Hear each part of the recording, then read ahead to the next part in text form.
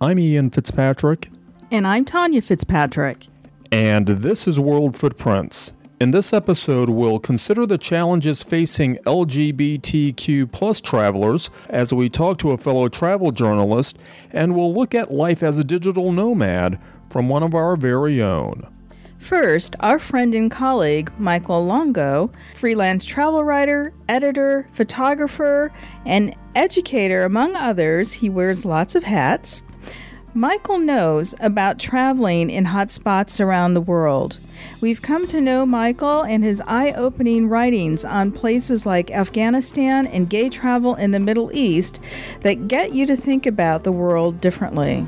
But Michael also has his pulse on travel issues for the LGBTQ plus community and the considerations that go into traveling around the world for gay travelers wherever they might find themselves. It's always nice to travel to a place where you're welcome, where you feel safe, but sometimes when you travel to places that are more difficult, you can also educate people in those places.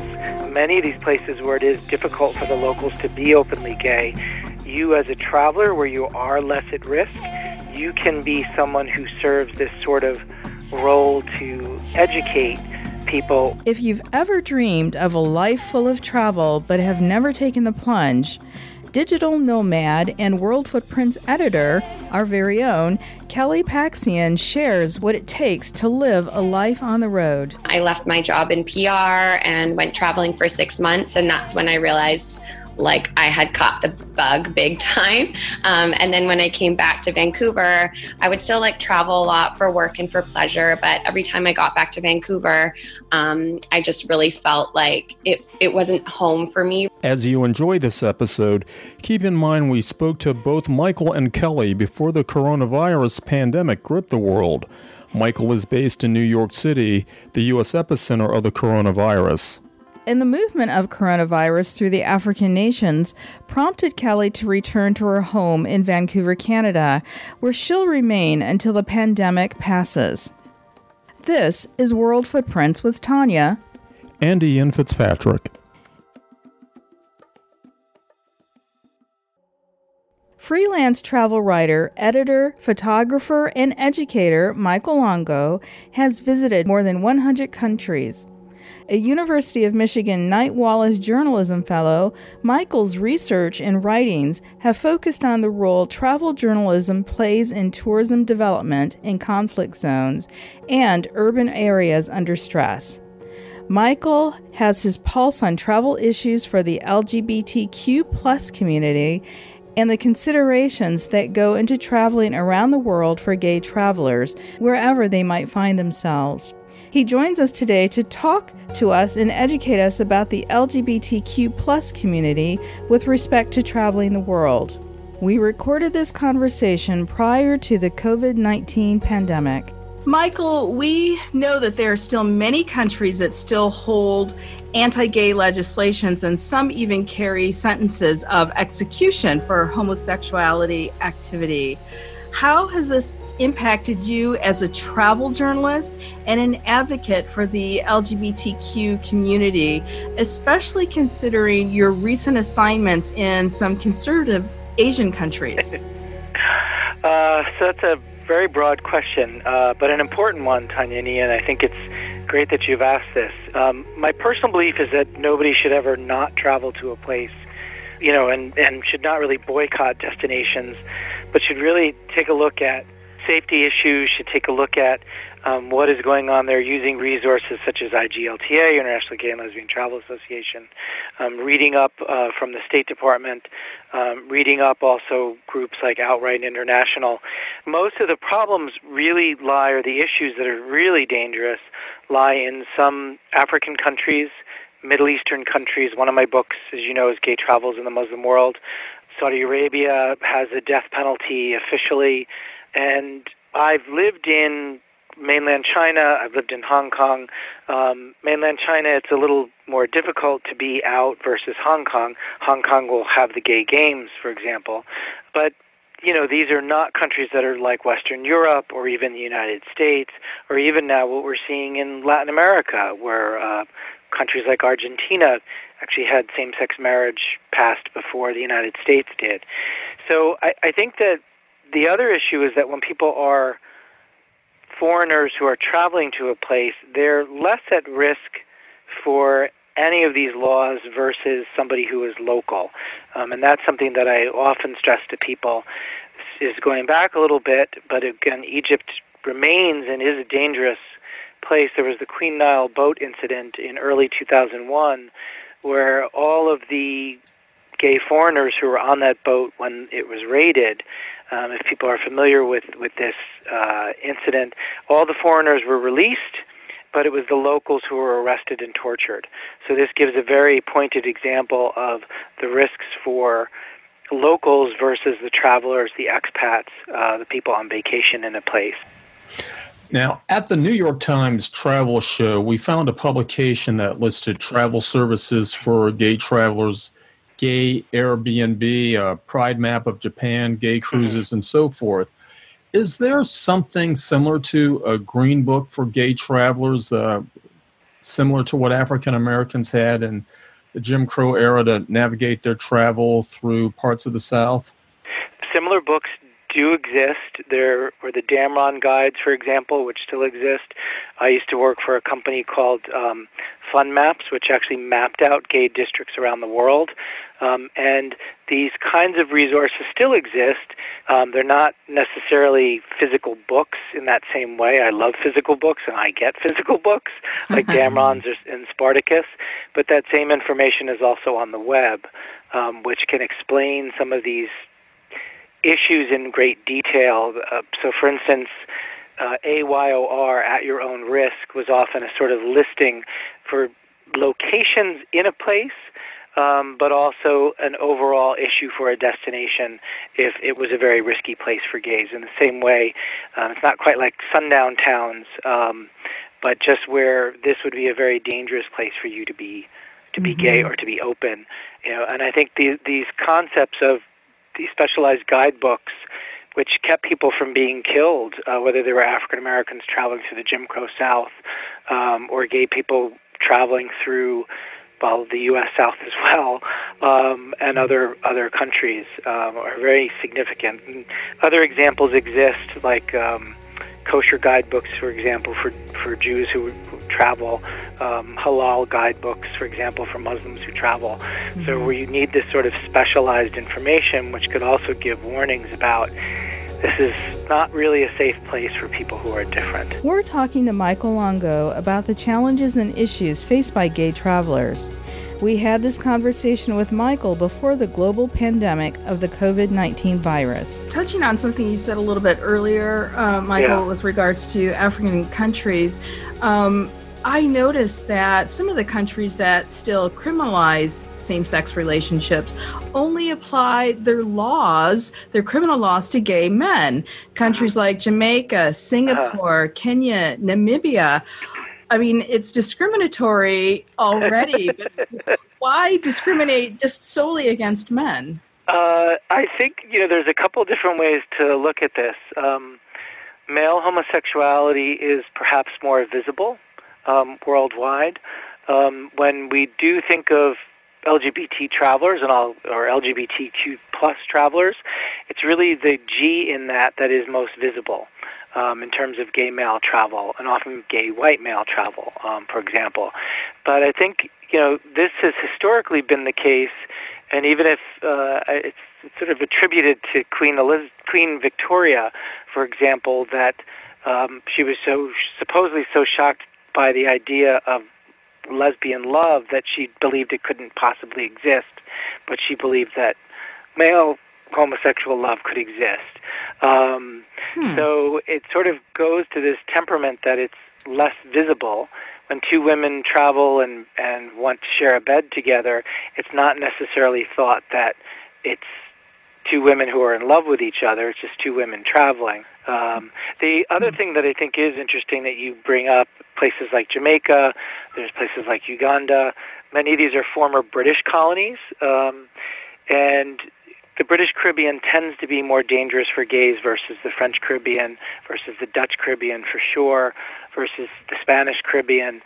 So that's one thing to point out. The other thing to point out that many of these issues that exist in African countries, very often Anglophone African countries, have to do with colonial rule, but they also have to do with American churches being very involved in creating these problems for the LGBT community there. So it's our own American churches that are creating some of these problems for gays locally and for gay visitors.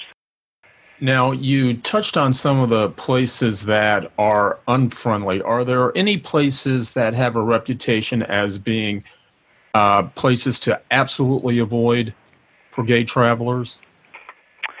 I mean, I think that most people would avoid places that are currently at war. So places like Iraq, Afghanistan. Certainly you'd want to avoid Syria and anything that is ruled by ISIS, though ISIS has less territory than it used to have. So, clearly any place that's in the midst of conflict, which is dangerous for any traveler, but where religious fundamentalism is also part of the conflict, LGBTs are definitely some of the targeted people, and we've seen that in territory controlled by ISIS, for example. There are places where it is the West, technically, but where it is more difficult to be openly gay, in places like Russia, the former Soviet Union, where Putin has sort of, in some ways, reinstated authoritarianism from the past, and a bit of a religious revival, and LGBTs are targeted. So where are some of the safe countries for gay travelers? So I would say that almost everything in Western Europe is definitely safe to visit. Of course, the world is becoming more conservative as a whole. Fascism is on the rise, even in, we know that in our own democracy. And, Italy is becoming more of a fascist country in many ways with the rise of the right wing. So I would say that Western Europe is definitely a safe place, but you have to be aware of these issues that are arising globally. Within Latin America, I've lived in Argentina, the capital city, Buenos Aires. LGBTs are sort of woven into the fabric of the city. There's no real gay district per se. This was one of the first countries to pass the same-sex marriage law in 2010, even before the United States had. In the Middle East, Israel is a safe place for LGBTs, often in contrast to many of the surroundings. At the same time, I would say that a place like Lebanon, while it's technically illegal to be gay in Lebanon, Beirut, the capital, has quite a thriving LGBT nightlife and community trying to get its rights. So Western Europe, we know the United States, we know Canada, we know that Taiwan recently passed the same-sex marriage law, the first in Asia. So, and Australia, of course, is another place that is very safe. My personal belief is that it's always nice to travel to a place where you're welcome, where you feel safe, but sometimes when you travel to places that are more difficult, you can also educate people in those places. Many of these places where it is difficult for the locals to be openly gay, you as a traveler, where you are less at risk, you can be someone who serves this sort of role to educate people, or to be, the one openly gay person that somebody has met. Right. Well, we will certainly continue speaking about this, and hopefully through our dialogues, through our conversations, we can, in our little way, impact how things evolve. Thank you so much. Oh, thank you, Tanya. Thank you, Ian. To learn more about Michael's writings and travels, visit Michael Luongo, spelled LUONGO.com, or click on the link on this show page at worldfootprints.com.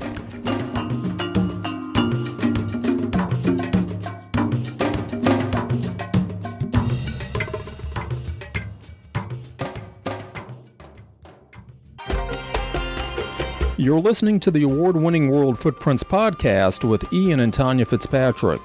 World Footprints connects you to the world through powerful storytelling that uncovers the full narrative of our cultural and human experiences. Travel deeper, explore, and keep meaningful conversations going by visiting our website, worldfootprints.com. And make sure you sign up for our newsletter and receive a special gift we have just for subscribers.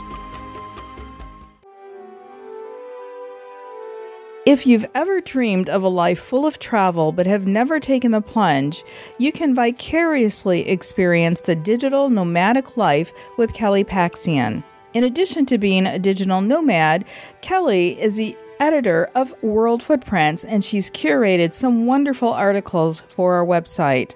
Kelly joined us from South Africa, where she'd been for the previous 3 months. At the time of our call, Kelly was planning to explore more of South Africa before heading to Bali. Those plans are on hold as our conversation with Kelly took place prior to the coronavirus pandemic now sweeping South Africa and the rest of the world. Kelly, you're on an adventure of a lifetime that would make any travel lover, i.e. me, jealous. Tell us what you're doing and where you are right now.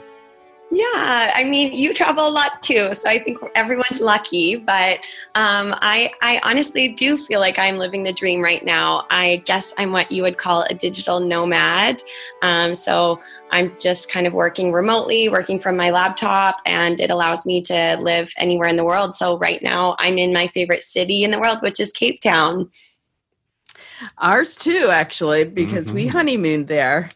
No way, did you? Yes. Oh, Yeah. cool. Yeah, a long time ago now, but we did thoroughly enjoy it. Now, how long have you been living on the road, and what made you decide to make this lifestyle change?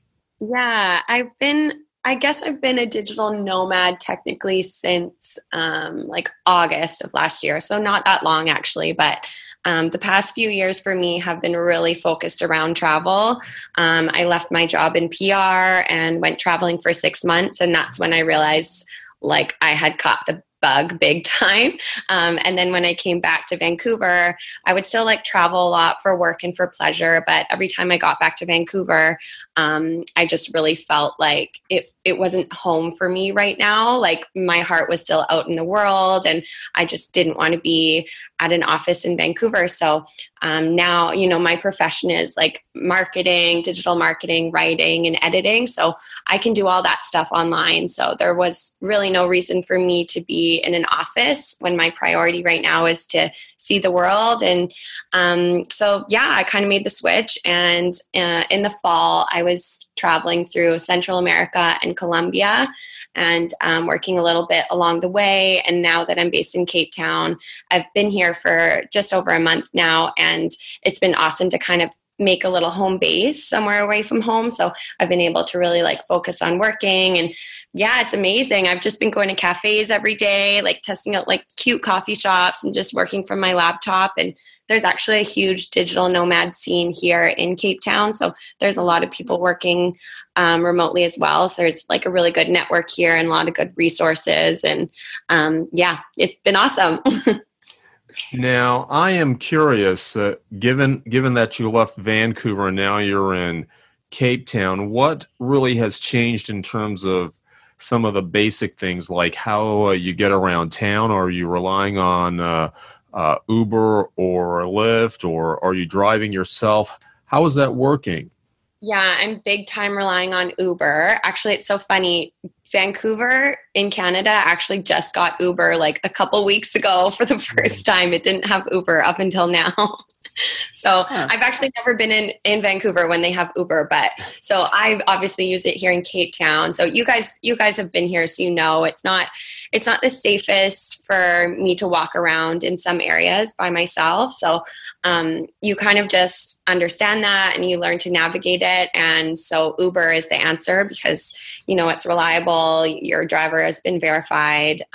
So it's just kind of the safest option for getting around. So that's what I've been doing. And it's pretty affordable too. Also, as I travel, I'm collaborating with I'm staying at a hostel right now, and same with in the fall when I was in Central America. So I've been doing some work exchange for them. So I can lower my cost of living in exchange for helping them with their social media or their marketing or their website. So that's a really good option for people to lower their costs when traveling as well. I think you don't even it doesn't need to be social media. You can offer your services by just working at reception or bartending or providing some photography or videography or even maybe yoga classes. So if you want to travel, you could always reach out to hostels and see if they're open to an exchange like that.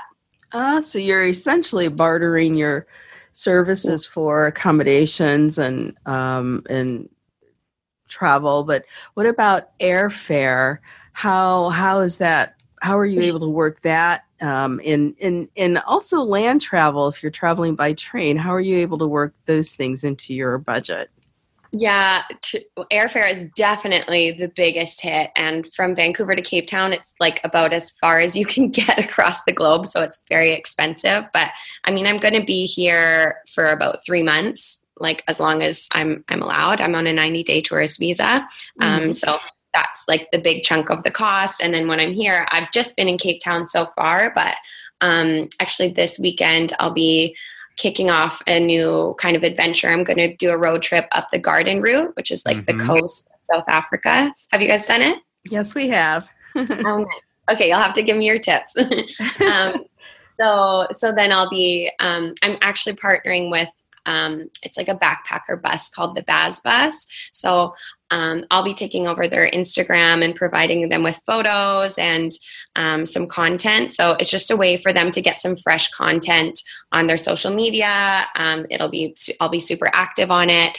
So that's a way that I can like cut down on costs by, yeah, like you said, like just providing my services in exchange. Mm-hmm.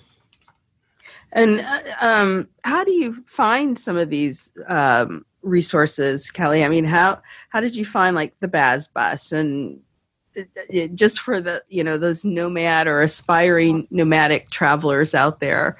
What's your process in finding these opportunities?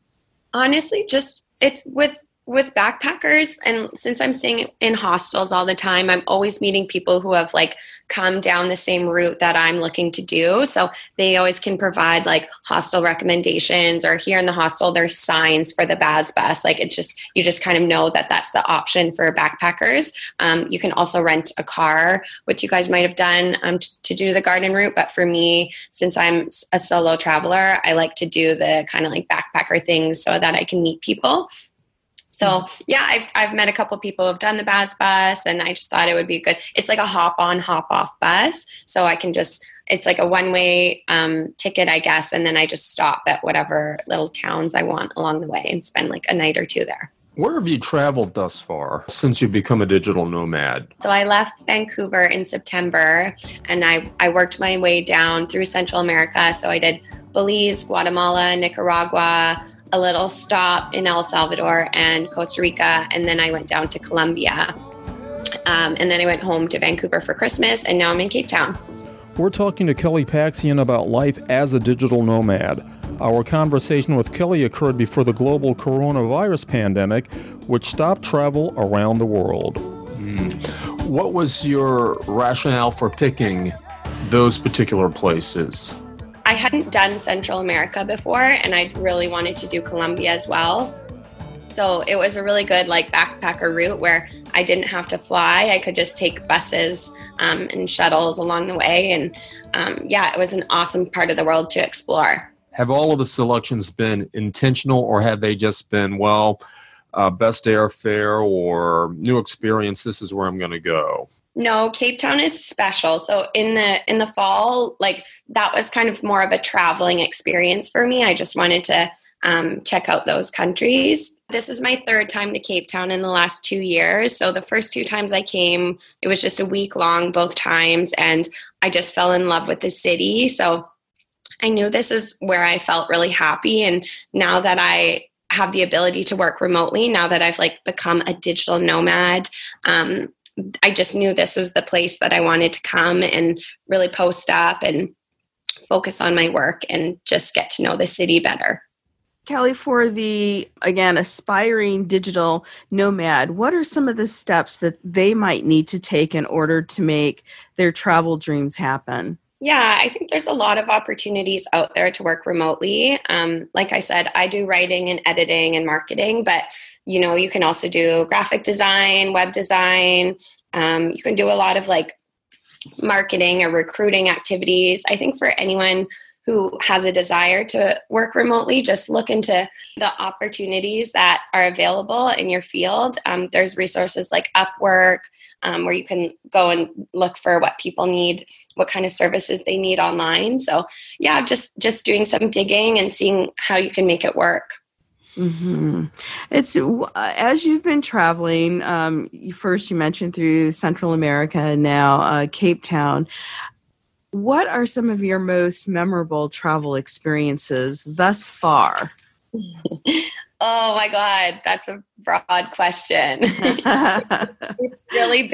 It's just been such a dream. Like here in Cape Town, I literally wake up every day and I'm like, what does today hold? Like, there's so many adventures to be had here. There's like epic hiking, and I have some friends who, will take me paragliding or maybe in a little airplane or going free diving. Like I've been doing so much cool stuff here, but it's been amazing. But I think the best part is the people that I've met. Like staying at the hostel here, you really get to know people, and there's a lot of long-term travelers as well who are here also for 3 months or longer. So we've become like a little family here in Cape Town, and you really get to bond, and you all do dinners together. And yeah, it's been so amazing to form those connections, like so far away from home, but just feeling so comfortable and like loved at the same time. Like I just feel like I have such a good network here now, and I've only been here for a month, and it's been like, it's really just exceeded my expectations.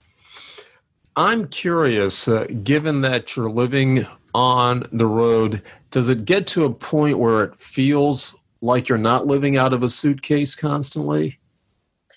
Well, yeah, because here in Cape Town, I've been here for over a month, and I was lucky to have a private room. So I just unpacked all my stuff. It was basically like I had my own little studio here. And what about meals and exercising? The kinds of things that, tend to, tie us to a particular routine or cooking on your own. How is that worked out on the road for you? Yeah, it was a bit tougher in like Central America when I was kind of bopping around from place to place. But since I've been in Cape Town and I've kind of like based myself here, I've been able to like have a nice routine where in the morning I'll have breakfast here at the hostel. There's actually free breakfast at the hostel. I'm staying at Atlantic Point Backpackers, and it's just the best. So that's a huge perk. And then I'll just go work from a cafe during the day, like for the majority of the day, and I'll usually like get a coffee or maybe a meal there. And because the dollar here, like my dollar goes so far here, it's like it's okay for me to spend like I'll usually spend like maybe $10 Canadian or like $7 US on like my lunch and my coffee for the day. So that's kind of easy how it goes. Mm-hmm. Well, Kelly, thank you so much for sharing. And I love following you vicariously on Instagram. And yes, and I'm happy that you're part of the World Footprints family. So thank you so much for sharing. Oh, me too. Like World Footprints is a huge reason why I'm able to make this dream work. So like opportunities like that just mean so much to me. And also it's getting to like edit and work on travel articles. So that's what I love anyways. So yeah, thank you so much. It's been amazing. Follow Kelly on social media and look for links to some of the stories she's done on this show page at worldfootprints.com.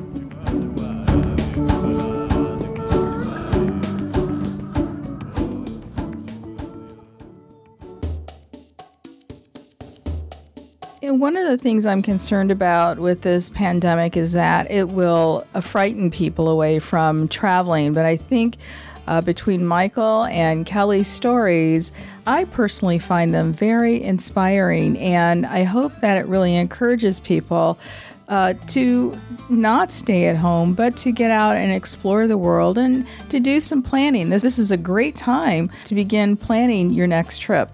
We know that this is a really challenging time for all of us around the world, and we know that when things do get back to normal, travel and life will resume. Perhaps not as we know it today, but life will resume. So think about building those bridges. Think about tearing down some of those walls, even as we are bunkered at home and wherever right now, where we can't do those things except virtually or by phone or whatever technology allows us. But when we're back out there again, that'll be the opportunity to once again be global citizens and to be ambassadors of your home and to this world, to show what's good about it. And there's a lot that's good about it. And I think this offers a great opportunity to really just connect with other people from around the world and begin building those bridges. As we close, we'd like to leave you with the words of Mark Twain. Travel is fatal to prejudice, bigotry, and narrow-mindedness. That's really one of my favorite quotes. We're Tanya and Ian Fitzpatrick, and we're so honored that you chose to take this adventure with us. Thank you for spending this time and allowing us to connect you to the world through the stories we share on World Footprints. This World Footprints podcast with Ian and Tanya Fitzpatrick is a production of World Footprints LLC, Silver Spring, Maryland. The multi-award-winning podcast is available on worldfootprints.com and on audio platforms worldwide, including iHeartRadio, Pandora, Alexa, Apple Podcasts, Google Podcasts, Stitcher, Public Radio Exchange, and many more. Connect with the world with a deeper understanding through powerful stories. Visit worldfootprints.com to enjoy more podcasts and compelling articles from international travel writers. And be sure to subscribe to the newsletter and receive a free gift. World Footprints is a trademark of World Footprints LLC, which retains all rights to the World Footprints portfolio, including worldfootprints.com and this podcast. The views and opinions expressed on the podcast and website are those of the guests and authors and are not necessarily endorsed by World Footprints LLC.